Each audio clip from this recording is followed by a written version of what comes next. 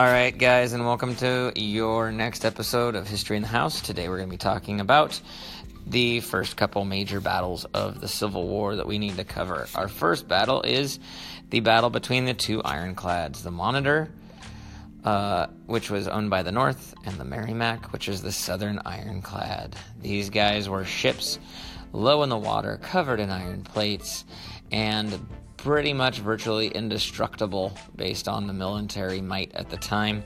Cannonballs would just bounce off these things. They attack each other multiple times. Neither one can sink the other because, well, they're covered in iron. Eventually, the North finds the Merrimac docked along the coast, parks up behind it, and stops it from going anywhere. So neither ironclad is ever sunk. The battle ends in a draw, but both ironclads are out of commission because if one moves, the other does too, and the battle's back on.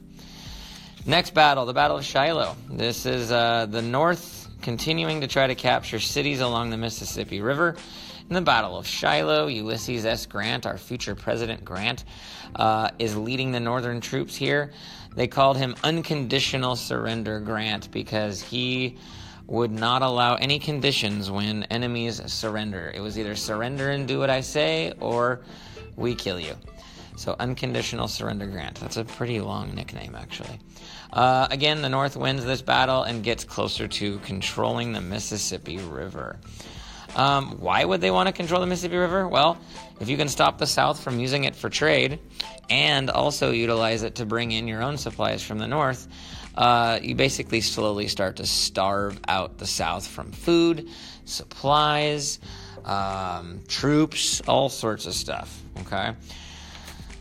The next is the Battle of New Orleans. New Orleans falls to the North. Finally, New Orleans is the city at the mouth of the Mississippi River. The Union troops were led by General David Farragut. They capture New Orleans and end up basically completely ending Southern use of the Mississippi River for trade. So the entire Mississippi River at this point now is in the hands of the North. Lastly, the Battle of Antietam.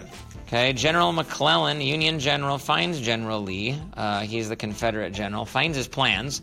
And they win the battle, but McClellan gets fired by President Lincoln because he doesn't chase the Southern troops and try to end the war immediately. The Northern victory here keeps England from trying to help the South.